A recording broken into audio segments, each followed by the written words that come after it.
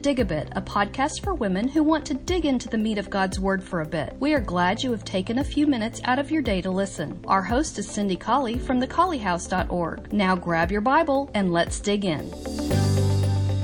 Okay, as promised, I want to finish making our little list of ways that we cultivated a desire to study and meditate on the Word. We're in section Beth of Psalm 119, and in verse 16, we find that we should delight in the laws of the Lord, or in the Word of the Lord. And we defined that word last time, and then we decided to list just a few practical ways that we can train ourselves to delight in our Bible study. And obviously the ramifications, the rewards of that are infinite. If we get into the Word, we are doing the most important study that we will ever do in this lifetime. It will affect every aspect of our lives in a positive way, and it will ensure heaven for us in the end if we study and apply those things to our lives. So last time we listed a few things that help us to love, to look forward to have the can't wait attitude about our Bible study. And this time I wanted us to take just a few more of those, and then we will move on to something else. This is podcast number 2, audio podcast number 2 for month 7, which is our study basically of Psalm 119. Next, after the things that we mentioned last time, I wanted to talk about the importance of finding someone to share, to teach the information that we learn. If we have, and that's a big part of my focus, is that I constantly learn and appreciate learning, because I always have opportunities ahead of me to teach. And as we talked about last time, if you do study, you will find someone to share that which you've learned, and to help another life with the things that you've learned. So just having the ability, the opportunity to teach another person what you've learned is invaluable in making you want to learn more and more. Now, how does that come about? Well, lots of ways. First of all, I would just encourage you to be open to teaching. Never say no to an opportunity to teach. I was talking to a friend just a few days ago, and someone had asked her to speak at a ladies' day, and she was just like, I'm just going to say no. I can't think about getting up in front of people and teaching. And after a few conversations with another sister in Christ, she's decided to go ahead and do this ladies' day. Well, what a challenge, and how motivating is that for her Bible study? I would say be open to both public and private Bible studies. Lots of times I will be with someone and I will have a chance to say, you know, I've been studying about, and I can fill in the blank. Maybe it's someone who is sitting beside me on a plane and is talking about how tough life has been lately. And I have this chance to say, you know, I've been studying about how that we are contented in Christ from Philippians chapter 4. And that opens up an opportunity to teach, to share some of the Bible study that I've been engaged in. Well, that's not as easy as it sounds, though, because the devil is right there in the back of my mind saying all kinds of things. This person didn't get on this plane for a Bible study. This person might be annoyed when you say, oh, let's bring the Bible into the conversation. This person might not even be a believer in God. This person probably wanted to sleep. This person's probably tired from a trip and is going to be annoyed and tell her husband when she gets back, oh man, I sat by this lady who wanted to talk to me about the Bible. And it's so hard when people want to talk to you about the Bible, because you can't just say, I don't like to talk about that. And so you are respectful and you listen, but you really don't. The devil plants all these ideas in your mind about what people do and don't want to hear, how people are going to feel about it, how it's going to be awkward. But you know what? God has not given us a spirit of fear, but a spirit of power and love and a sound mind. If I know that the power is in His Word, it's not in anything that's inherent in me. If I know that compassion means that every soul that hasn't come in contact with the gospel is lost, and my words might be the only chance that they will have in many months to talk about God's word or to hear anything about God's word. That's a spirit of love, compassion. I might be the one, and so I want to be compassionate on their souls. And a sound mind, a healthy mind, a mind that can reason. And you know what a sound mind also does? A sound mind knows when to stop talking. If this person is uninterested, you will know that.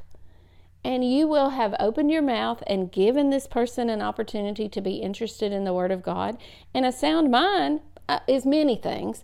But one thing a sound mind is just reasonableness. It is the ability to say, oh, well, I tried, and this person wants to sleep. Those, that's a sound mind too. So what I'm just saying to you is that we shouldn't let the devil close the door before we've even opened it. It's a simple thing to say, I've been studying about that. I found something in this passage that might be helpful, and then I'm going to leave you alone. And then just give that person a chance to interact about the Word of God. When we do that, it enriches our study. It motivates us to study and to be in the Word of God. So teach someone else what you are learning.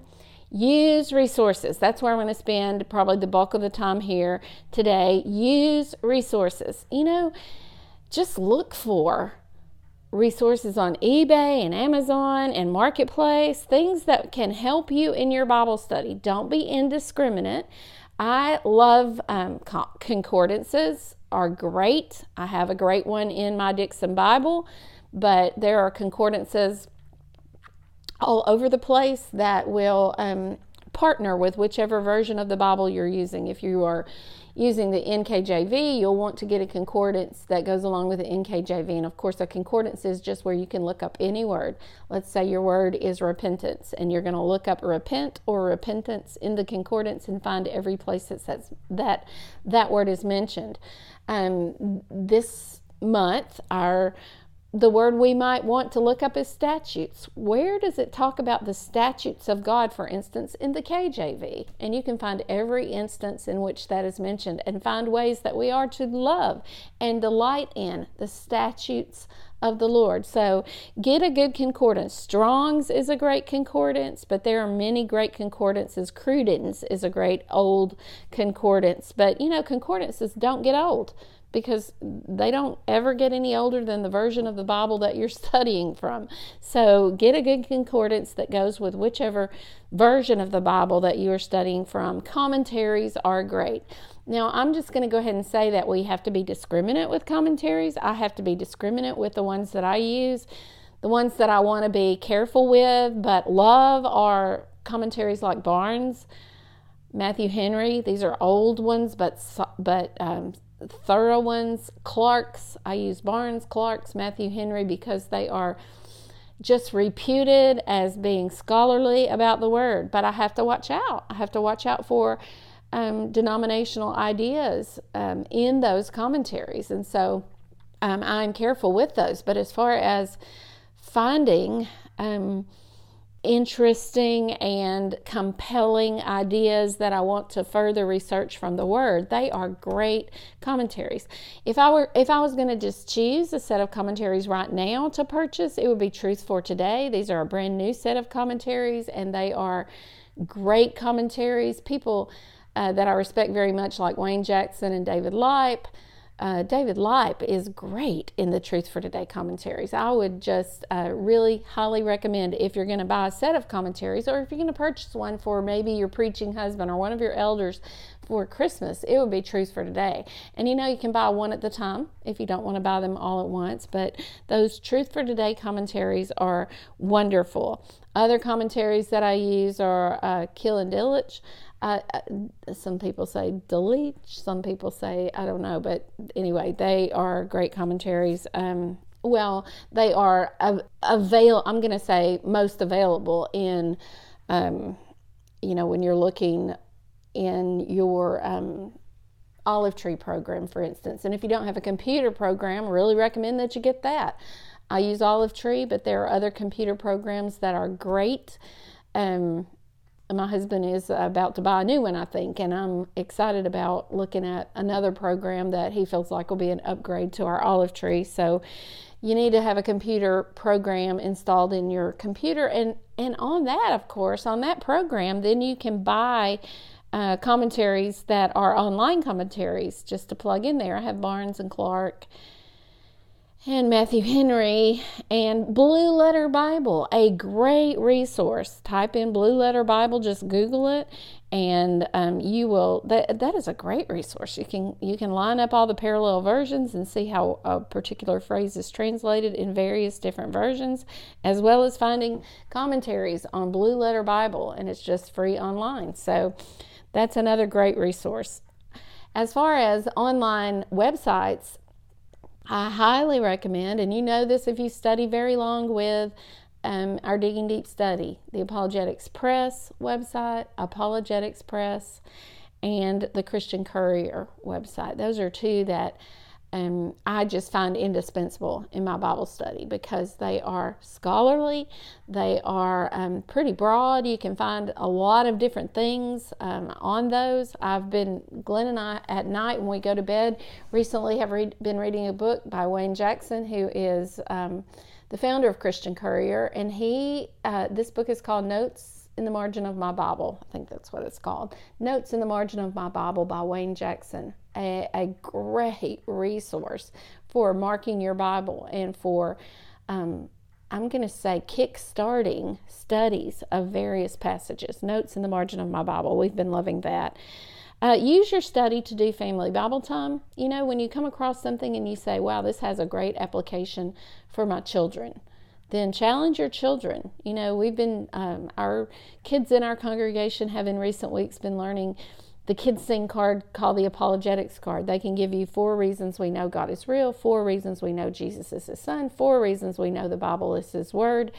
And they are mastering that apologetics basic foundation at a very early age. So you can look up the kids sing cards if you would like to on thecollyhouse.org. They are all there. You can make your own free and laminate them and use them in your family Bible times, but I would use whatever study I'm doing. Lots of times I come across something in my study and I think, whoa, I want my grandchildren to get a handle on this concept from this passage. And so lots of things. For instance, a couple of weeks ago, my children found a baby bird on the side of the road. They weren't satisfied until we found a little shelter for that baby bird to see if that baby bird's life could be saved. It was not. The little bird died through the night, and it was just a little, I think it was a little sparrow. It was just a common little bird, whatever it was. I should have taken a picture of it and looked it up. But anyway, the bird died. But you know what? There's a great jump off there. There's a great lesson there for children. God knew when that sparrow died. And if God knows when a sparrow falls to the ground, then God knows what's going on in our lives. And God knows that today you struggled with XYZ. He knows about that. Now let's go talk to him about that in prayer and ask him to help us to get stronger through the difficult thing that you experience today. Now, I'm not saying that takes a great deal of Bible study to know that, but I'm just saying that in all of the areas of conversation with our children, they'll be richer, they'll be better, they'll be, I'm going to use the word the psalmist used, they'll be delightful if we fill them with what our Bible study has taught us. And I'm just going to say that that'll be hard to do if we're not in the Word. So we need to delight in being in the Word because of all of these ways and many more that the Word will enrich our lives and the lives of our families. Thy Word is a lamp to my feet and a light to my path. All of us are on a path. All of us are encountering different things every day that are challenging, that are difficult, but the Word is delightful. It is, we should have an I can't wait attitude about studying the Word of God. I hope this has been helpful in some way, maybe some little part about a concordance or a commentary or a computer program has been helpful to you. I know that it probably seems like, wow, Cindy Colley went rambling today. But I think it's okay sometimes for us to share about our delight in the Word of God and how that it randomly and in an organized way affects our lives, makes them better, makes them purposeful, makes them happier and more fulfilled. Let's go and let's be in the Word.